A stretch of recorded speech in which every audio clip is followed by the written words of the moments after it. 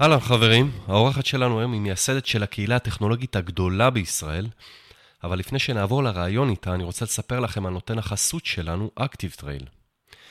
תשמעו, היכולת לקבל החלטות נכונות היא למעשה הדבר אולי הכי חשוב שצריך להיות לנו כיזמים. אני חושב שכולנו יכולים להסכים על כך שהכל בעולם שלנו זז הרבה יותר מהר מפעם, וההחלטות מתקבלות פעמים רבות בתנאים של חוסר ודאות. אז זה לא חייב להיות ככה. כמו בכל תחום, גם בקמפיינים של דיוור אלקטרוני, חשוב להקפיד למצוא את הנקודות החזקות והחלשות שלנו, להשוות נתוני שליחה, אחוזי הקלקות, שיעורי פתיחה, עשרות ועוד, וכל זאת כדי לבדוק האם ישנה הצלחה או בעיה, ואיפה כדאי לנו לשנות ולבצע אופטימיזציה. אז ככה אני עובד, וגם אתם יכולים. באמצעות המערכת של אקטיב-טרייל, שמספקת את כל הנתונים בזמן אמת, אפשר לבצע מעקב קל ומדויק אחר כל ניוזלטר, דף נחיתה או כל כלי אחר שאתם עושים בו שימוש, כדי שתהיו תמיד עם היד על הדופק.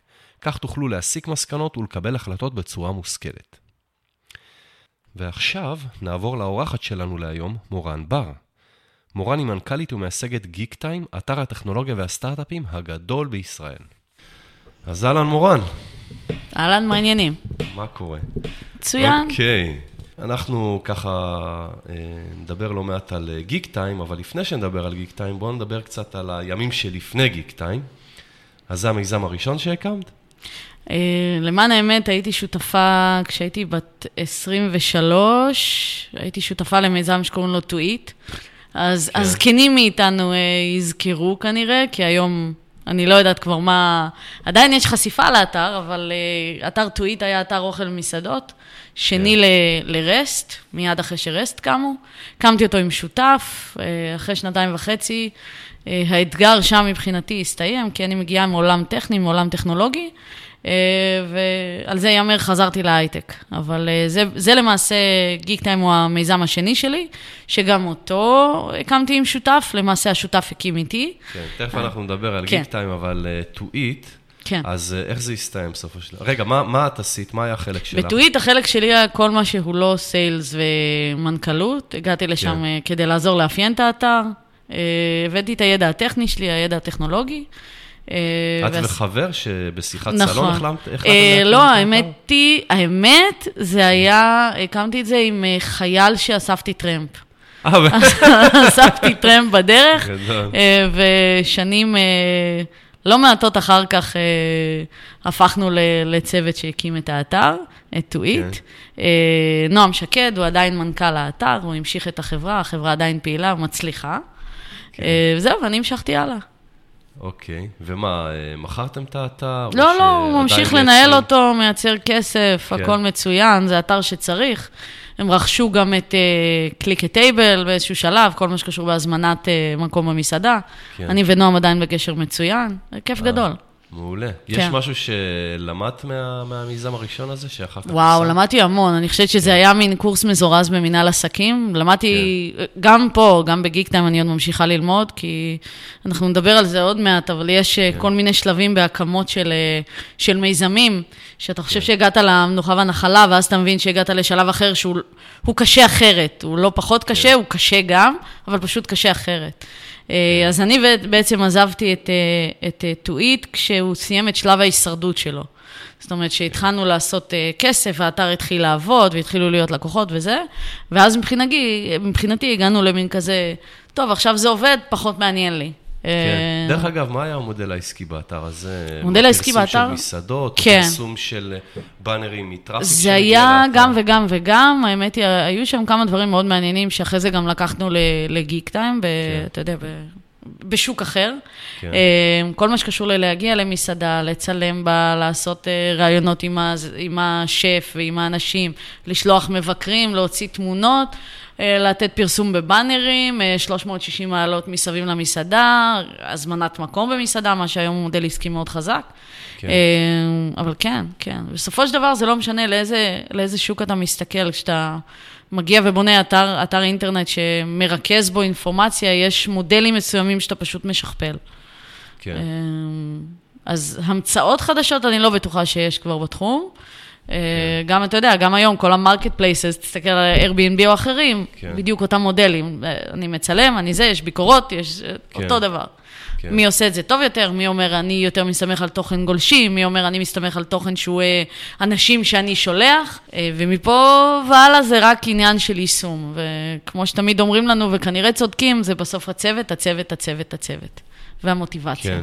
ומזל, מלא מזל. מלא מזל. אוקיי. דרך אגב, איפה שירת? הזכרת מקודם. אני ממרמניקית. באמת?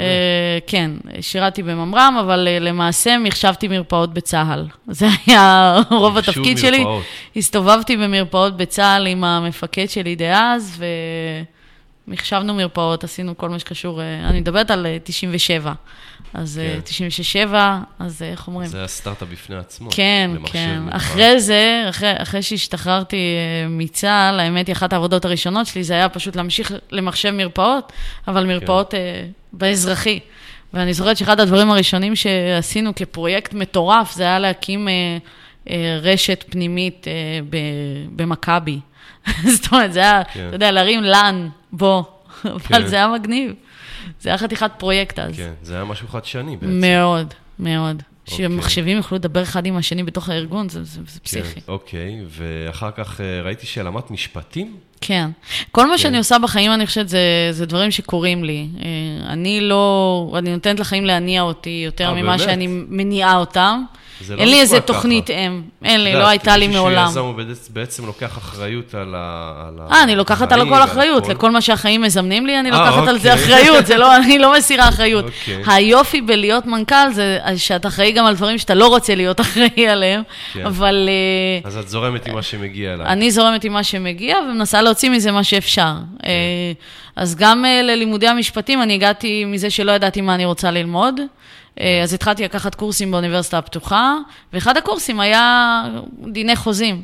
וזה היה קורס שעניין אותי, כי הגעתי ללימודים בסופו של דבר בגיל יחסית מבוגר ללימודים, זה היה גיל 27, אז דאז זה היה גיל מבוגר, כי רוב החבר'ה היו שם 20-21, והבנתי שאני לא רוצה סתם להתחיל ללמוד משהו שאני לא יודעת אם אני אתמיד בו. אז התחלתי לקחת קורסים ככה ספורדית באוניברסיטה הפתוחה, ואז ככה נתפס לי הדיני חוזים, אמרתי, זה מעניין, אני כבר סוחרת דירה, זה מעניין פה, אני עובדת, אני צריכה לעבור על חוזים, זה פתאום נהיה לי נורא נורא פרקטי, וזה דרך אגב אחת ההמלצות שאני תמיד נותנת לחבר'ה צעירים שאומרים, אני לא יודע מה ללמוד, אני אומרת להם, אל תלמד אם אתה לא יודע, אתה סתם תבזבז כסף של שנה באוניברסיטה, זה סתם ידכא אותך, כי ללמוד משהו שאתה לא אוהב, זה ממש חבל וממש עצוב, ומוציא לך את החשק מהלימודים, אז פשוט לקחת קורסים, עד שמשהו יתפס. אני ממש לא מאמינה ללכת ללמוד כי צריך, כי זה מה שזה.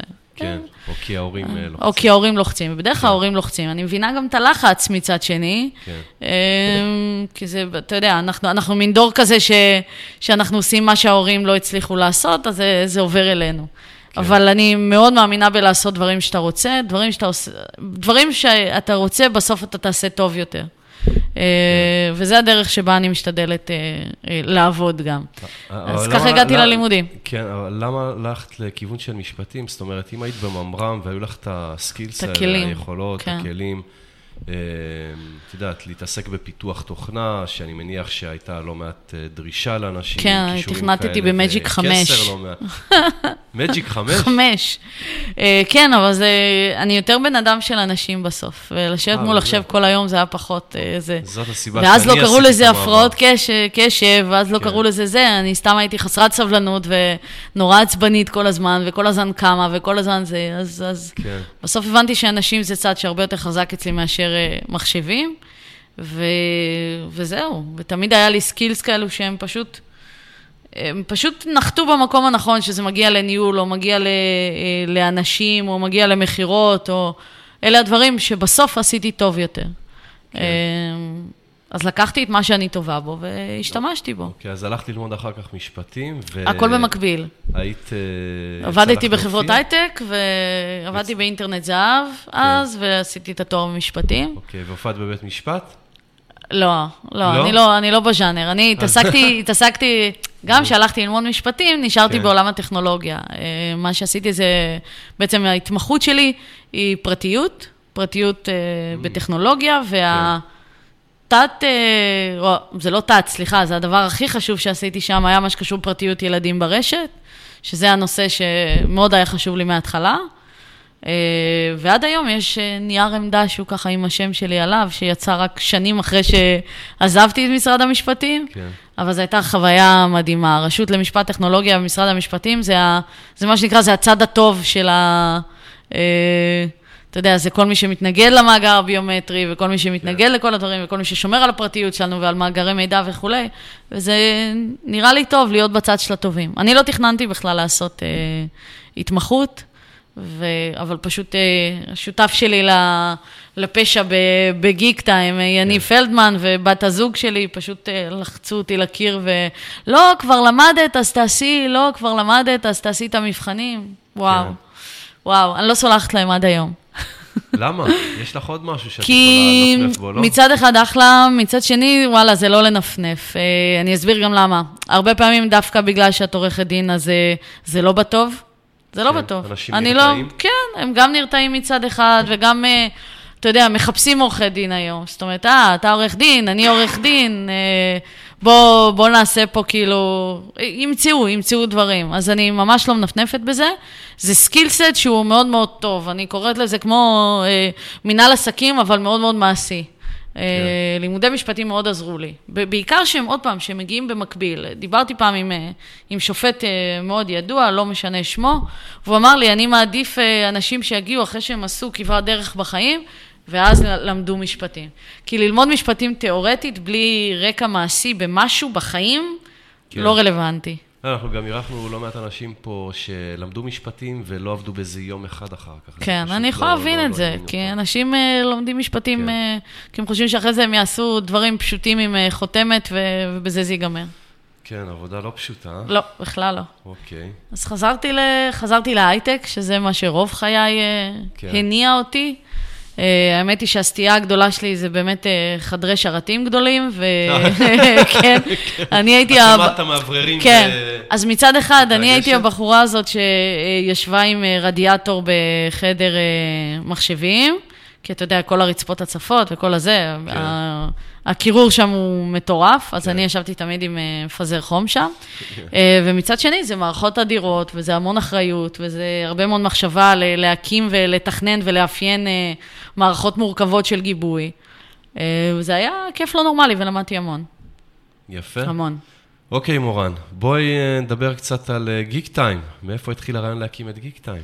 וואו, לא רעיון שלי. האמת היא, זה רעיון שהתחיל פשוט משעמום קצת של יניב, ליניב, שותף שלי, יניב פלדמן, יש כבר רקע בעיתונות, הוא עשה דברים שהם, הוא כתב בזומבית וכתב בכל מיני עיתוני נוער כאלה שהוא היה ילד, ולמעשה, אחד הדברים שקרו גם לו וגם לי, זה שאתה רוצה להיות יזם פה בארץ, וב-2009-2010 אין לך איפה לקרוא על יזמות. אין לך, העיתונים הגדולים הישראלים הם עיתונים פיננסיים, שכותבים בעיקר על החברות הגדולות, על האקזיטים הענקיים, רק על המיליארדים, ועל ההוא זז מפה לשם, המנכ"ל ההוא עזב. זה, אנשים טכנולוגיים זה לא מעניין האינפורמציה הזאת. האינפורמציה הזאת לא מעניינת אותם. מה שכן מעניין, אז האופציה השנייה הייתה ללכת באמת לטק-ראנץ' שפעם בכמה זמן כתבו על איזשהו סטארט-אפ ישראלי. לא מפה תגיע הישועה. אז איך אומרים שכשאין דברים, אז תיצור אותם לבד. אז פשוט קמנו והתחלנו לעבוד והתחלנו לייצר תוכן. זה התחיל מהרבה מאוד מעולם ה-IT שממנו אנחנו מגיעים, ולכן ישבנו וכותבנו על העולם הזה. ואז התחלנו פשוט לעבוד גם עם סטארט-אפים, גם עם יזמים אחרים, גם עם משקיעים. התחלנו פשוט לקטט רגליים. זו הייתה עבודה מאוד מאוד קשה וסיזיפית, של ללכת, אתה יודע, ללכת ולהתחיל להכיר את האנשים שפעילים בסצנה. יש לומר שאז בזמנו היה את הגראז' גיקס, זה בעצם היה המקום היחיד בחולון במוסך, שבו אפשר היה באמת לפגוש אנשים שרלוונטיים לתעשייה הזו. שזה היה באיזה שנה? 2009. 2009, אוקיי, כן. זו הייתה הדרך היחידה, אז אמרנו, טוב, צריך להקים פה, אנחנו מאמינים שצריך להקים איזשהו גוף, איזשהו בית לקהילה הישראלית, אז בואו נתחיל עם האינטרנט, וככה זה קם. אז זה התחיל מ-1,000 ו-2,000 יוניקים בחודש, וככה התחיל לגדול ולגדול. איך, ישר הלכתם על פייסבוק? לא, בכלל לא. איך ממש, אנחנו קצת איחרנו קצת את המועד בפייסבוק, שעוד היה אפשר גם לקנות טראפיק ממש בזול, אז לא קנינו טראפיק, בפייסבוק לגיק טיים, למעשה. פתחתם בלוג, הקמתם בלוג, הקמנו בלוג, פתחנו בלוג. התחלתם להעלות תכנים, ואיך יצרתם טראפיק לזה? בהתחלה זה היה פשוט פה לאוזן, התחלנו לדבר על זה וכו', והתחילו להיכנס, וזה גוגל ודברים כאלה, ואז פייסבוק. אבל גם פייסבוק, זה לא פייסבוק בכסף, אנחנו מה שנקרא ויראלי, זאת אומרת, זה מצחיק, זה היה בהתחלה חברים שלנו, והמאות הראשונים שהיו חברים, וחברים שחברים כזה, ואז פתאום זה התחיל להיות, פשוט לגדול בצורה אקספוננציאלית, זה היה מהמם לראות את זה, וכל פעם יש נקודות כאלה שאנחנו נזכרים בהם, שהם מהממים, שאתה יודע, שהלכנו עם חולצה של גיק טיים בקניון, ממש, אני מדברת לך על 2010 כזה, ומישהו בא אליך ואומר לך, יו, מורן, את מגיק טיים, ואני אומרת לו, כן, איזה יופי, כאילו זה, הוא אומר, וואלה, שיניתם לי את החיים, זה כיף, זה מהמם, בשביל זה שווה לקום בבוקר ולעשות מה שאנחנו עושים. וככה זה התחיל, וזה גדל וגדל, ואני אומרת גדל כי באמת לא היה לנו אז כסף, אנחנו בוטסטראפ לגמרי, לא היה לנו כסף לעשות מהלכים שיווקיים. האירוע במרכאות הראשון שעשינו היה בתוך בזק בינלאומי, הבאנו אנשים שיגיעו לראות את חוות השרתים החדשה, אני לא זוכרת כבר מה היה הפואנטה, עשינו אירוע, עכשיו אני עושה עם האצבעות פה למי שלא רואה ככה גרשיים, אז האירוע הראשון של ניוז גיק, של גיק טיים היה 14 איש, הגיעו 14 שיש לומר שחלק מהם עדיין בקשר איתנו, היום הם בפוזיציות, אתה יודע, פוזיציות בחירות בתעשייה, וזה מהמם לראות את זה, והם הגיעו אז לבלוג קטן חדש שאולי יצליח. ובעצם, אתה יודע, רצינו להתחיל לראות את הקהל, אז בנינו על כמה עשרות, זה גם החדר ישיבות שם לא הכיל יותר מזה, אבל הגיעו אנשים, וזה היה מאוד מאוד כיף לפגוש קהל. וגם הקהל הזה אחרי זה הולך ומדבר וממשיך, ואתה יודע, אחרי זה היה כבר אירועים של 30 ו-50 איש, ו-100 איש, ואחרי זה, היום אנחנו כבר הפסטיבל הקרוב שיש לנו ביוני הוא כבר 30,000 איש, אז כאילו, אתה יודע, דברים קורים אם אתה עושה ושומר על תוכן טוב. אני כל הזמן אומרת את זה, זה מאבק מאוד גדול שיש לנו. להיות מדיה, שהיא מצד אחד עושה כסף, כי אחרת לא נוכל להיות פה, ומהצד השני, לשמור על איזושהי אותנטיות שהקהל הקור שלנו, שהוא קהל טכנולוגי וקהל שהוא סטארט-אפיסטי, יישאר איתנו. זאת אומרת, לא ליפול למלכודות המאוד מאוד קלות של תוכן שיווקי מטורף, או פופ אנדרים, או כל הדברים האלה, שאתרים אחרים יכולים להרשות לעצמם, כי הם אתרים שאתה, אתה יודע, אתרי חדשות, ynet או וואלה, או כל הפורטלים הגדולים, יכולים להרשות לעצמם. אנחנו לא, כי אנחנו גם לא מעוניינים. אנחנו רוצים לשמור על קהל מאוד מאוד ממוקד. והקהל הזה, בגלל שהוא אנחנו למעשה, גם אני וגם יניב, שנינו אנשים טכנולוגיים בבסיס, מה שלא עובר אותנו, גם לא יעבור את הקהל שלנו. אז אם אותי מעצבן פופ אנדרים, אני בחיים לא אשים את זה באתר אצלנו. זה עד כדי כך פשוט. זה חשוב. כן, אתה צריך לשמור. למרות שיש פה הזדמנות לכסף, אני יש פה הזדמנות, תקשיב, זה מאבקים מאוד מאוד קשים. לאתרים שאני לא נכנס אליהם בגלל הדברים האלה, זה פשוט בלתי נסבל. והוצאנו על זה גם פוסט, ודיברנו על זה עם הקוראים שלנו, וכתבנו ועשינו איזשהו סקר, ושאלנו אותם מה יעבור אתכם, ומה לא, ומה יותר טוב, ומה פחות. אם תסתכל היום, תיכנס לאתר, אין אצלנו בנרים קופצים, אין אצלנו אפילו בנרים זזים, הכל זה גיפים. מהצד השני, אנחנו עושים תוכן שהוא מצד אחד מקצועי ונכון וטוב, אבל הוא ממומן. וזה לא משנה שהוא ממומן, כי התוכן עצמו הוא תוכן טוב. אתה תיכנס לקרוא אותו, וחלק מהפוסטים הכי נצפים באתר ever, זאת אומרת, אם אתה לוקח את ה-20 פוסטים הכי פופולריים באתר, יש פה פוסטים ממומנים, זה בסדר גמור. זה לא פוסטים שיווקיים. העיקר זה פוסטים שיביאו ערך לקהל הקוראים שלך. תשמור על ערך. זה אני חושבת נכון לגבי כל סטארט-אפ. תן ערך ללקוח שלך, והלקוח שלנו אחד משניים, יש לנו את הלקוח המשלם, ויש לנו את הלקוח שהוא הקהל. אז כל עוד אנחנו נותנים ערך גם לזה וגם לזה, זה ימשיך וזה יגדל ויסגשג. כן. וזו עבודה קשה מאוד. דרך אגב, את הזכרת מקודם את גל מור עם חורים ברשת. כן. אז מה את חושבת, עשיתם שונה? כי אני מניח שלפני שאתם התחלתם עם מה שאתם עשיתם, או קצת אחרי שהתחלתם, אז את יודעת, יש נטייה כזאת לכאלה שפתאום מזהים איזו הזדמנות או משהו נחמד שמישהו עושה, ואז מנסים לעשות גם, ויש את אלה שאולי הקדימו אתכם ואתם לא ידעתם.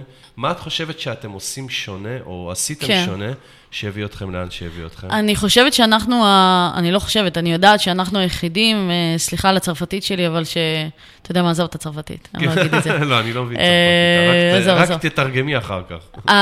אחד הדברים היחידים, האנשים היחידים שאני מכירה שעשו את המהלך שעשינו, וזה לעזוב את ה-day jobs שלנו, ולהתחיל לעשות רק את זה, בשלב מאוד מוקדם, זה מה שעשה את ההבדל. כי יש היום בלוגים טכנולוגיים טובים ומגניבים, והם בעיקר consumer based כאלו, כמו גאדג'טי וכמו TG ספוט, אתה יודע, בשלב מסוים היו הרבה יותר גדולים מאיתנו. אבל אנחנו היום 17 איש, אנחנו עושים את העבודה הזאת כבר 8 שנים, אנחנו עושים אותה במשרה מלאה מאוד, ואנחנו מתייחסים לזה כסטארט-אפ לכל דבר. זאת אומרת, אחד הדברים המעניינים שאנחנו עשינו זה לאסוף איזשהו קהל, שהוא קהל שהולך איתנו לכל מה שאנחנו עושים. זאת אומרת, זה כמו באפליקציה. באפליקציה בסוף אתה מוריד אפליקציה, ואז סופרים לך כמה הורדות וכמה אנשים שחוזרים. אותו דבר גם אצלנו. ועל זה בנינו מודלים עסקיים. אז המודלים העסקיים האלו היום, אם זה פרסום, שהוא היום עדיין מאוד מאוד גדול, אבל לדעתי זה תחום שיהיה בירידה. אז פרסום זה אחד, והשמות זה דבר אחר, השמות ודרושים וכל מה שקשור בעולם הזה, זה הדבר השני, ואירועים שזה הדבר השלישי, והדבר הכי משמעותי שקורה ב8 שנים, זה דאטה. בעצם יש לנו היום דאטאבייס מאוד מאוד גדול על סטארט-אפים בתעשייה הישראלית והעולמית. אחד הדברים יכול להיות שפה בישראל לא יודעים, אבל יש לנו אתר גם באנגלית שנקרא geektime.com, ויש לנו אתר שהוא בווייטנאמית, שהוא geektime.vn, וככה אנחנו יהיו עוד הרבה הפתעות, כי אנחנו עכשיו בעצם ביציאה הדרגתית וככה, אתה יודע, צעד אחרי צעד ככה, עד שנעשה משהו שהוא מגניב, ואנחנו רוצים את כל המודלים העסקיים שאנחנו עושים פה, לשכפל למדינות אחרות.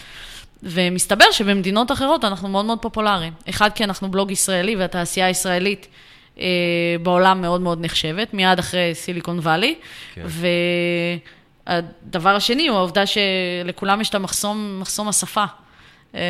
שאנחנו פותרים עם הדרך שלנו ועם המתודולוגיות שפיתחנו כדי לייצר מה שעשינו פה בישראל ב-2009, לייצר במדינות אחרות שנמצאות בשלבים האלה, מדינות מתפתחות ברמה הטכנולוגית. ועל זה אנחנו בונים, לגדילה שלנו, את הגדילה. אז הזכרת קודם את הפעילויות השונות שלכם. כן. אז הזכרת האירועים, הזכרת את הנושא של ההשמה. יש לכם חברת השמה? פשוט אני מנסה להבין איזה פעילויות. כן, היום אנחנו, האמת היא קצת לפני השקה של מוצר חדש שקשור בעולם הזה, שהוא יותר מגיע ממקום של employers branding. יש לכם כבר יש לנו היום משהו, נכון, יש לנו דרושים שהוא די פשוט, אבל פיצחנו כמה דברים, תוך כדי עבודה על המוצר הזה, פיצחנו כמה דברים, ואנחנו הולכים להשיק מוצר חדש לגמרי בתחום הזה. אני לא מאוד רוצה, לא, אני יכולה לספר את הפורמט שלו, כי שוב, בוא נחזור שנייה לטוויט, אז כמו שאתה הולך למסעדה, ואתה מספר על המסעדה, ומצלם אותה, ועושה וידאו, ומדבר עם השף, וכולי, תחשוב על מודל דומה, אבל בחברות. זאת אומרת, כי גם חברות היום בעולם הטכנולוגיה, המשחק הוא הפוך. היום החברות... אז עשיתם איזה משהו דומה, שיש איזה כתב שהולך לכל מיני הצצה למשרדים. כן, בדיוק. אז עכשיו זה יהיה כחלק מחבילה שהיא כוללת, עד היום זו הייתה כתבה מערכתית, עכשיו זה הולך להיות חלק ממה שאנחנו הולכים לתת כמעטפת לחברות הייטק שנגיע אליהם. אז זה מוצר בעצם מה שהזכרת קודם, שבא ממקום של employer branding, נכון? נכון. נכון. מעניין מאוד. שזה תחום אני מכיר פשוט גם קצת את התחום הזה, ואני יודע שיש לו דרישה מאוד גדולה. מאוד מאוד גדולה. דרך אגב, ושוב פעם, כל מה שאנחנו עושים, כל מודל עסקי, זה לא רק בישראל, שאנחנו מבינים שהצורך הזה קיים גם בשאר העולם, ונוכל לשכפל את המודל העסקי הזה הלאה. יפה מאוד. עובדים מאוד קשה. יפה. מבריק. כל רעיון מבריק הזה, זה עבודה... זה סטארט-אפ בפני עצמו. אנחנו... זה כיף. הדבר שאנחנו הכי סובלים ממנו בגיק טיים זה הפרעות קשב. זה פיצול קשב. אנחנו כל הזמן חושבים, וואו, אנחנו כל הזמן חושבים על מוצרים חדשים, ולפעמים הם לא בדיוק בקו הזה של זה, ואנחנו מוסכים, הדעת שלנו מוסחת מאוד מאוד בקלות, להתחיל לעבוד על דברים חדשים, כי זה מאוד כיף ומאוד מרגש. וקשה, הרבה פעמים קשה לחזור ולהתיישר, אבל פה המשקיעים שלנו הרבה פעמים נכנסים.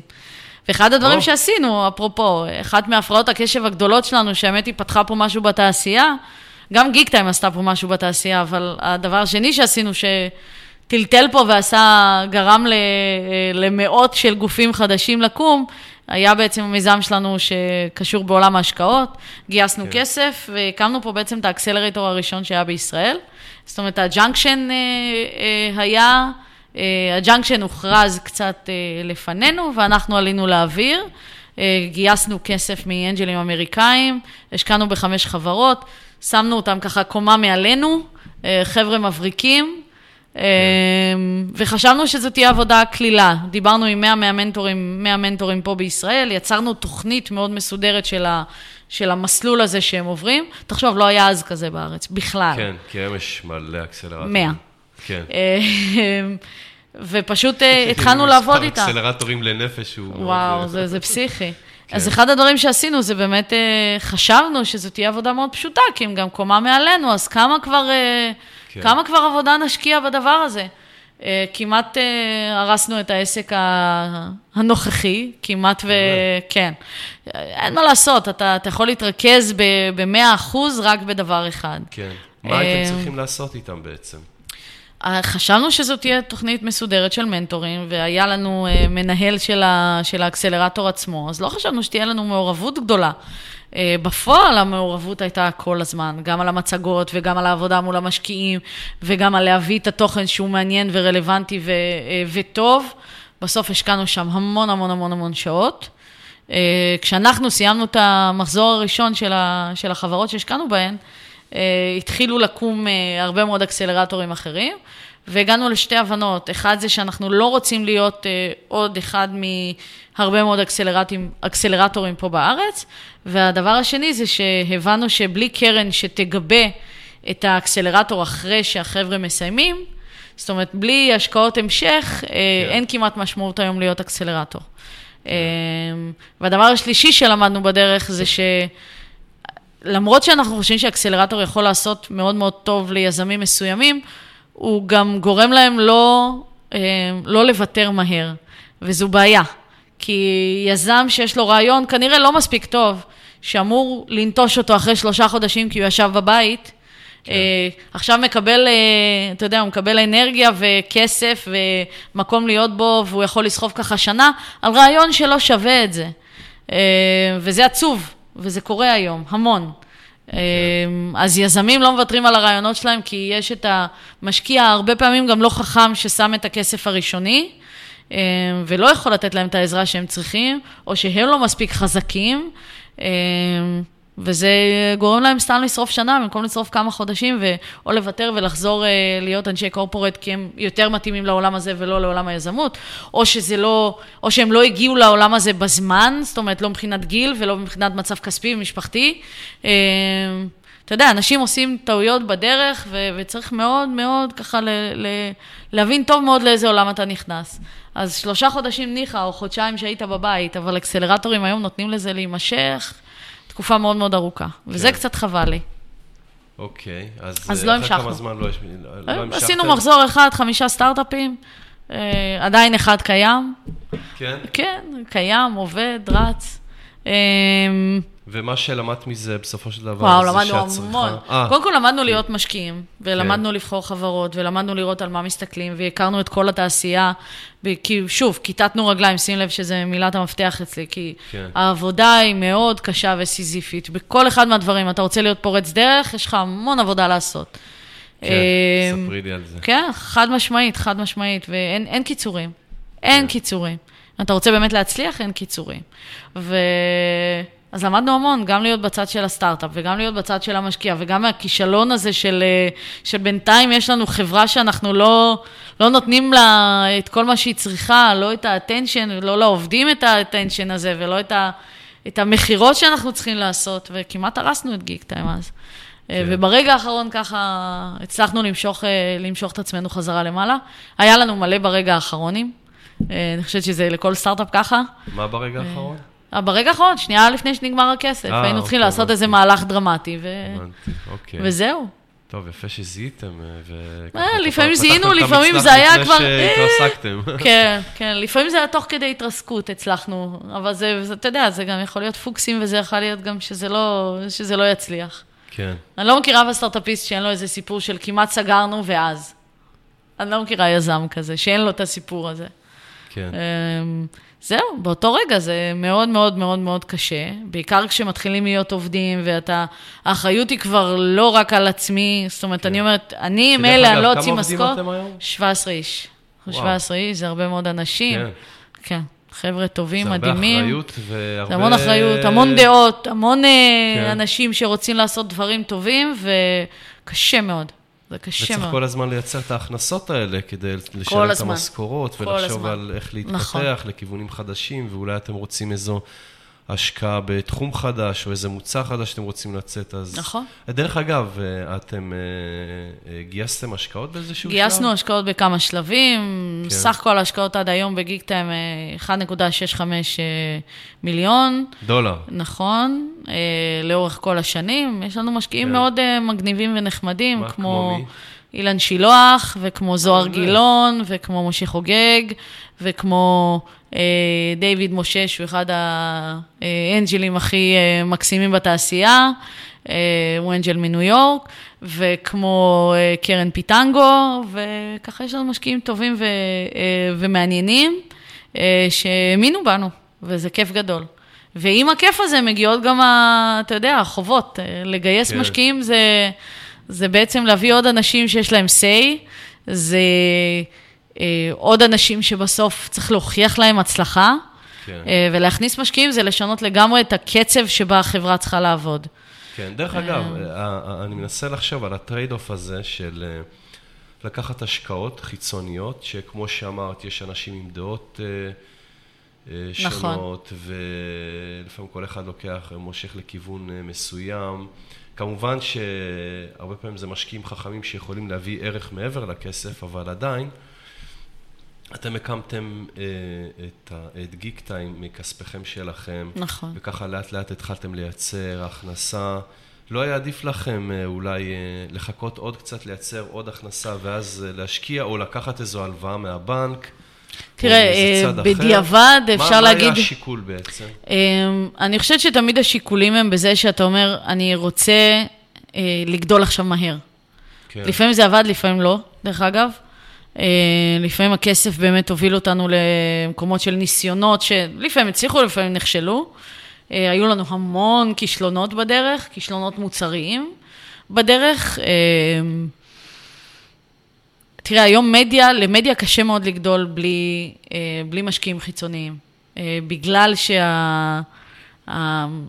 היכולת לייצר הכנסות אמיתיות, מגיע רק כשאתה מגיע למסה קריטית גדולה, של גולשים, של אנשים שמכירים אותך, וגם אז אתה בברייק איבן, תראה את מצב העיתונות בישראל, בוא. אנחנו כאילו, אנחנו עוד בסדר, אנחנו אחלה, אנחנו במצב מצוין, אבל תראה, מצד שני, זה גם מכניס אותך למין מקום כזה של... טוב, אני עכשיו סטארט-אפ אמיתי, אני צריכה לעשות מהלכים של סטארט-אפים אמיתיים, ולגדול מאוד מאוד מהר, וזה קשה במדיה. זה קשה מאוד במדיה.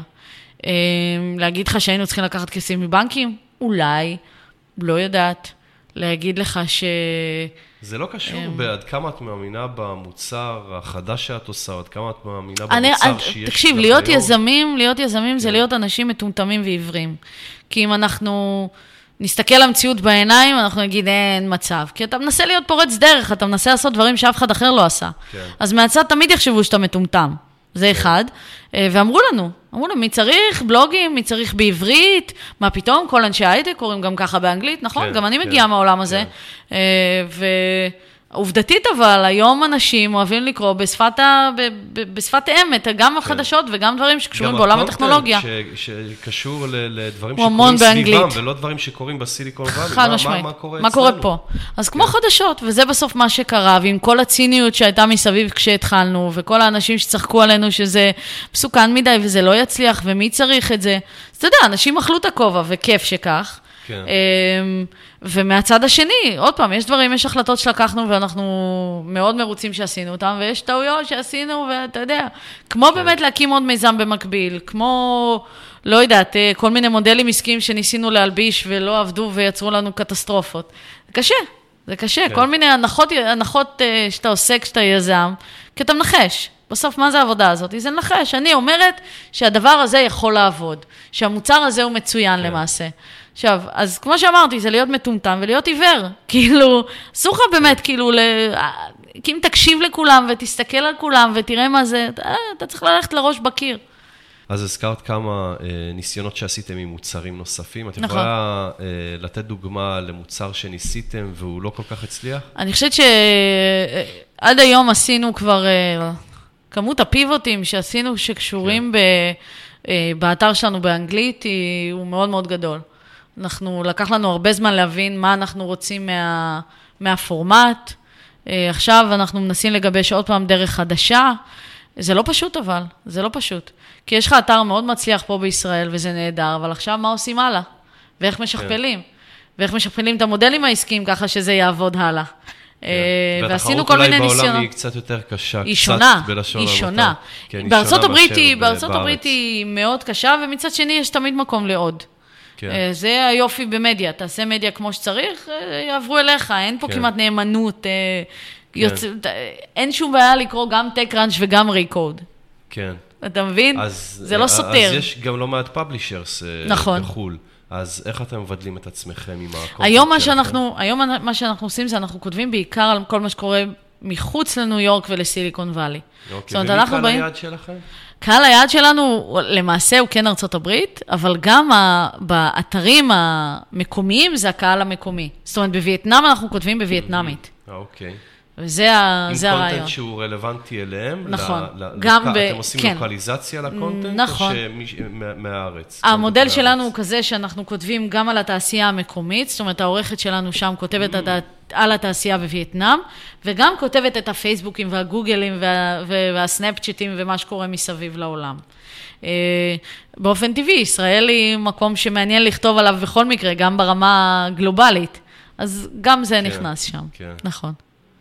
אוקיי, אז התחלת להגיד שאלתי אותך אז על משהו שניסיתם ולא כל כך הצליח. אז זה אחד הדברים לדוגמה, זאת אומרת, היה לנו כמה פיבוטים שעשינו לאתר באנגלית, שחשבנו שזה ילך ואז לא, ובעצם זה לא מפוקס, וזה קשה מאוד, וזה גדילה. אני חושבת שסטארט-אפים עוברים באופן כללי, כרגע לפחות, עד היום עברנו שתי פאזות כאלו. פאזה ראשונה היא פאזת ההישרדות, זאת אומרת, איך אני עכשיו עושה מספיק כסף, או מרוויחה מספיק, ועושה מספיק תוכן וכו'. ואז שנגמר שלב ההישרדות שלה, כן, אני יכולה לחיות, הפאזה השנייה היא הגדילה. והגדילה הזאת היא הרבה פעמים מאוד מאוד קשה, גם ברמה האישית של מלהיות 6-7 אנשים להיות 17-20 איש, זה קשה מאוד, כי הניהול הוא כבר לא אותו ניהול. כמות הצרכים של האנשים, הדרישות, הכסף שאתה מוציא כל חודש על כוח אדם ועל מקום ועל זה, הדברים האלה משתנים לגמרי, וצריך לתפוס את זה מהר ולראות איך לטפל בזה. והכל אנחנו לומדים תוך כדי תנועה. עושים מלא טעויות גם שם. את זוכרת על הלקוח הראשון? הזכרת משהו בבזק. כן. זה היה הלקוח הראשון? לא, האמת היא, הלקוח הראשון שלנו זה היה שפנה אלינו, זה היה מייקרוסופט. עשו אצלנו איזה קמפיין, נכון? כן. הם פנו אליכם או שאתם פנו? הם פנו אלינו, כן. וכשהגענו, המיילסטון היה שהגענו ל1,000 יוניקים בחודש. היום, לצורך העניין, אנחנו באזור ה-30,000 ביום. וואו. אז כן. זה רק בישראל. עובדים יפה, באמת עובדים יפה. יש פיקים גבוהים יותר, ויש יומים, אתה יודע, שפחות, אבל זה הממוצע. וזה באמת כיף, כי אתה מבין בסוף שיש כבר נגיעה. תראה, אחד הדברים שקרו גם במהלך הדרך, זה החדירה של הסמארטפונים. ובשנייה שסמארטפון הוא כבר לא רק של סופר סופיסטיקייטד גיקים, סמארטפון היום הוא מצד אחד הייטק וטכנולוגיה, ואתה יודע, מפתחי אפליקציות וכו', ומצד שני הוא גם אמא שלי. אז אנשים שקוראים גיק טיים היום, זה כבר, הקהל גדל. אז זה כיף. כי אנחנו חשבנו שנגיע לאיזשהו פיק באזור 400,000. ב-400,000 יוניקים חשבנו שפה זה בערך ייגמר.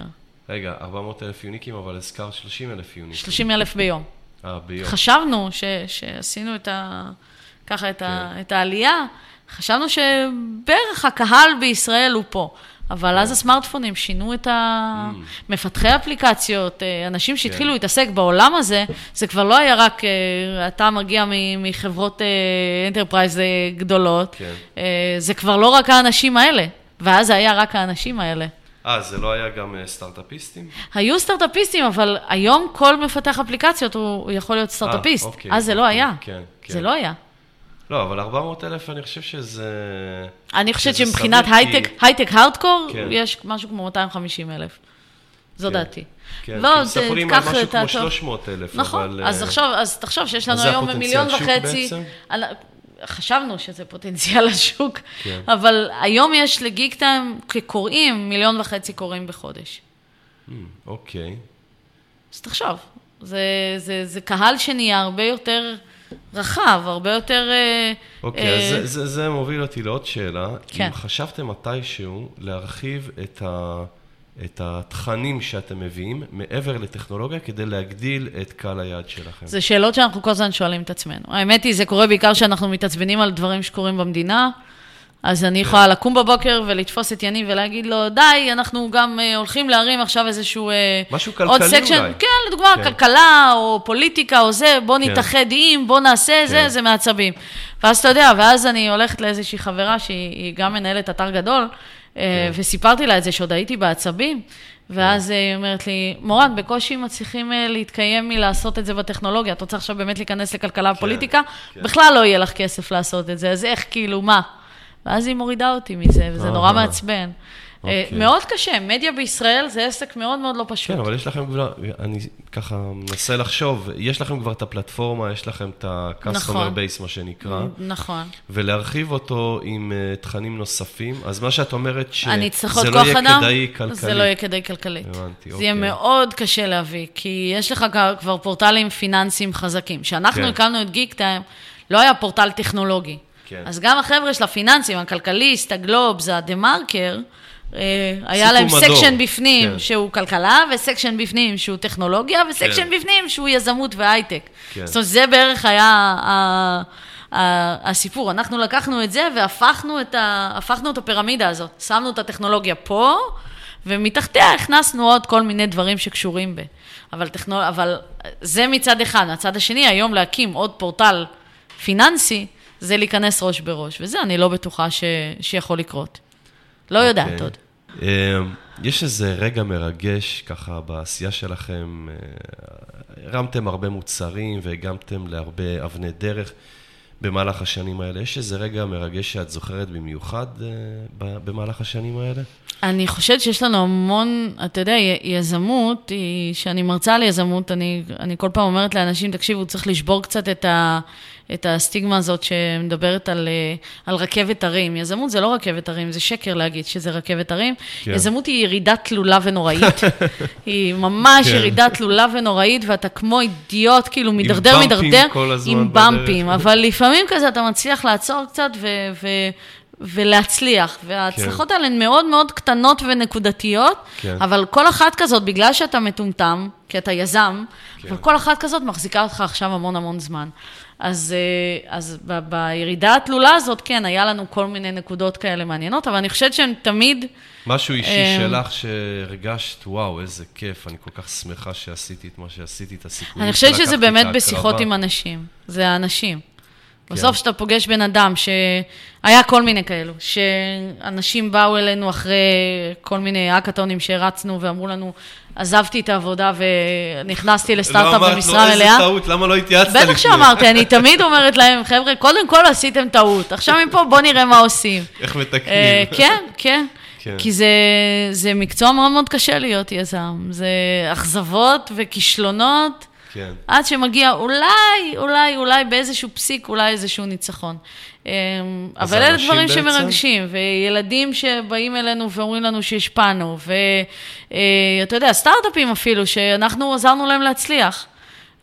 כי מישהו, אתה יודע, שאנחנו היינו קטנים יותר, אז מישהו פיקד אפ את הסיפור הזה מאיתנו, מגיק טיים, ולקח את זה פתאום לאתר בינלאומי גדול, זה שהיינו עוד קטנים. או פתאום טראפיק שלנו הביא הרבה מאוד דברים טובים, והרבה מאוד לקוחות, או הרבה מאוד משקיעים, כן, וזה הכיף הגדול, שאתה עושה את האימפקט זה הכיף. גם כל מיני מיילסטונים בתוך המשרד, אתה יודע, זה כן, שעושים את המיליון הראשון, ושעושים את השיא מחירות, או עושים לאנץ' לגרסה חדשה, זה דברים שמרגשים מאוד. כן.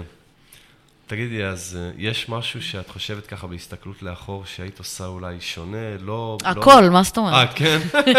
אבל סברי להניח שהייתי חוזרת על אותן טעויות. אני לא יודעת כלום, אתה יודע, מה זה 8 שנים? זה בית ספר שלא נגמר. מנסים, נכשלים. עזוב את המצליחים, מה העניינים איתך? אנחנו נכשלים.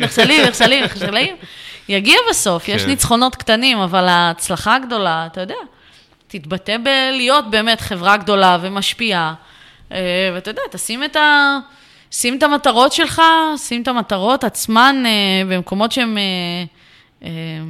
אני אומרת שלשים אותם בכלל בחלומות, זאת אומרת, תתרכז בחזון ובחלום, ועזוב את ה-day to day. ה-day to day הוא קשה ונוראי, ואם נתרכז כל הזמן רק ב-day to day, ונשכח מה אנחנו עושים במרתון הזה, ומה המטרה במרתון, אם לא נזכור את זה, מהר מאוד אנחנו נשבר ונפסיק לעשות מה שאנחנו עושים.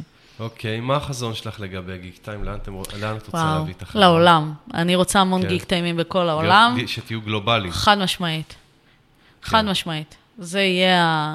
זה באמת החזון המאוד מאוד גדול שלנו, להשפיע על הרבה מאוד מדינות שטכנולוגיה נכנסה אליהן בשנים האחרונות, וצריכים איזשהו פסיליטייטור להקים שם קהילה יזמית משגשגת וסטארט-אפים, כי בסוף אנחנו כל הזמן אומרים את זה, ולאט לאט יורד האסימון הזה, שבקהילה יזמית מצליחה יש 4 פילרים כאלו. יש את המשקיעים ויש את היזמים, יש את הממשלה ואת האקדמיה, את כל מה שקשור בעולם הזה, ובסוף מי שמחבר בין כל הגופים האלה זה מדיה. כי אם המשקיעים לא ידעו על היזמים, והיזמים לא ידעו על המשקיעים, וכולם לא ידעו על מה הממשלה או מה האוניברסיטאות יודעות להציע, אז איך תקום קהילה? אז בכל מקום כזה צריך להיות איזשהו בית שמרכז את הקהילה הסטארט-אפיסטית היזמית, ואת זה אנחנו שואפים לשכפל להרבה מדינות בעולם. יפה. אוקיי. טוב, מורן, אנחנו מתקרבים לסיום, והדבר האחרון שרציתי לשאול אותך, זה בתור מישהי שהקימה את קהילת אנשי הייטק הגדולה ביותר בישראל, איזה עצות את יכולה לתת לאנשים שרוצים לבנות קהילה? זאת אומרת, זה לא חייב להיות מתחרים שלכם, לא, ברור. אבל כאלה שרוצים לבנות קהילה, מאיפה להתחיל, על מה נשים דגש? תתחילו בלחשוב איזה ערך אתם יכולים לתת, ומה אנשים צריכים היום והם לא מקבלים. תתחילו לבנות את זה סביב זה, סביב צורך. ליזמים הישראלים יש את המחלה הזאת שקוראים לה קודם אני אבנה מוצר, ואז נראה מי ירצה אותו. אז תנסו לחשוב הפוך, תנסו לאתר איזושהי בעיה אמיתית ואקוטית שאתם יכולים לפתור. קודם תוודאו שיש לכם קהל שבאמת צריך, שיש קהילה, תראו שיש קהילה, ותתחילו לדבר עם הקהילה הזאת, ואז מתוך זה תבינו בדיוק איזה פיפס קטן אתם יכולים לשנות. ואת הפיפס הזה תיקחו ותהפכו אותו למה שצריך. תתחילו לייצר ערך ועוד ערך ועוד ערך, כי זה שם המשחק, לייצר קהילה טובה שתחזור אליכם. אחרת הם לא יחזרו, אתה יודע, להביא בן אדם שבא וגולש אצלך חד פעמי, זה אחלה, לא עשית בזה כלום. נכון, נו, אז קנית בכסף, בגלל זה אנחנו לא קונים טראפיק בכסף. זה לא מעניין אותי לקנות בכסף. אני רוצה קהל אמיתי. וזה פשוט להמשיך ולספק את הערך, ולשמור על איזשהו קו כזה שהוא ברור, ולהקשיב, כל הזמן להקשיב. הקהילה הזו משתנה, הצרכים שלה משתנים, זה דברים שאנחנו צריכים לשים לב אליהם בסוף, ולשנות את המוצר לפי הקהילה הזו. כן, לקבל כל הזמן את הפידבק. כל הזמן פידבק ולשנות, ואתה יודע, לא להתאהב, אני חושבת שזה משהו מאוד מאוד יזמי, להתאהב במה שעשינו. אסור להתאהב בזה. אסור, צריך לשנות את זה כל הזמן. כן. אחרת אתה נשאר עם מה שהתאהבת איתו, ואף אחד אחר לא. זה לא עוזר לאף אחד. גם הפיבוטים הקטנים האלה שעושים לפעמים עם המוצר, זה משהו שהוא זה משנה הכל. את יודעת, להתאים את המוצר כל הזמן למה שהשוק צריך, למה שהקהל להקשיב. בסוף זה להקשיב. כל הזמן להקשיב, קל מאוד להגיד, לקוחות, הם רק מפריעים לי. אבל בסוף הלקוחות זה מה שמחזיק אותך או לא מחזיק אותך, הקהל שלך. אז לא לזלזל בהם, ולהבין שהם יודעים יותר טוב ממך מה הם צריכים. אל תמכור להם את מה שאתה בנית כי אתה בנית, תמכור להם משהו שהם צריכים. גם אם זה אומר לשנות את המוצר שלך. עכשיו, תמשיך ללכת בקיר, כי אנשים שהם פורצי דרך, גם שאומרים להם 99 פעמים לא, אז הם ימשיכו. אבל יכול להיות שבפעם 100 צריך לעשות איזה פיבוט קטן. כן. אז זה מאוד מאוד רגיש. אני לא אגיד לאנשים, מה, דיברת כבר עם 3 אנשים וכולם, לא, מה פתאום, תמשיך לעשות את זה, כנראה זה יהיה בסדר. אבל זה לא כנראה יהיה בסדר, סליחה, יש מצב שאתה כן בדרך, והם לא האנשים הנכונים לדבר איתם, אז תדבר עם המון. תוכיח הפוך. לא הצלחת להוכיח, תזרוק את הרעיון ותעשה את הדבר הבא. אוקיי. זה המון דיסוננסים. כן, אוקיי מורן, כאן אנחנו מסיימים. תודה רבה. אני רוצה להודות לך, הייתה שיחה מאוד מעניינת. תודה רבה, מקווה שנהנתם. היא גם קרובה למה שאני עושה, אז זה היה מאוד מעניין לשמוע את דעתך על הדברים האלה. וגם לאחל לכם המון המון בהצלחה בהמשך הדרך, ושתמשיכו להיות מספר 1 בתחום שלכם בישראל, תודה. וגם שתכבשו את העולם. אמן, אמן ואמן. אמן. יפה. תודה רבה. בכיף. זה הכל חברים. תודה רבה לאורחת שלנו מורן בר, ולכם שהזנתם לנו. אתם מוזמנים להירשם לפודקאסט באתר שלנו, יזם.co.il, ולקבל עדכונים על פרקים חדשים באימייל. אתם גם יכולים להירשם לפודקאסט באייטיונס אם יש לכם אייפון, או בסטיצ'ר אם יש לכם אנדרואיד. אם האזנתם לפרק שאהבתם, שתפו אותו עם אחרים כדי שגם הם יוכלו ליהנות ממנו, או הגיבו עליו בפוסט שבעמוד הפייסבוק שלנו, יזמות עולמות. אז זהו, שיהיה לכם המשך שבוע נפלא ולהשתמע בפרק הבא.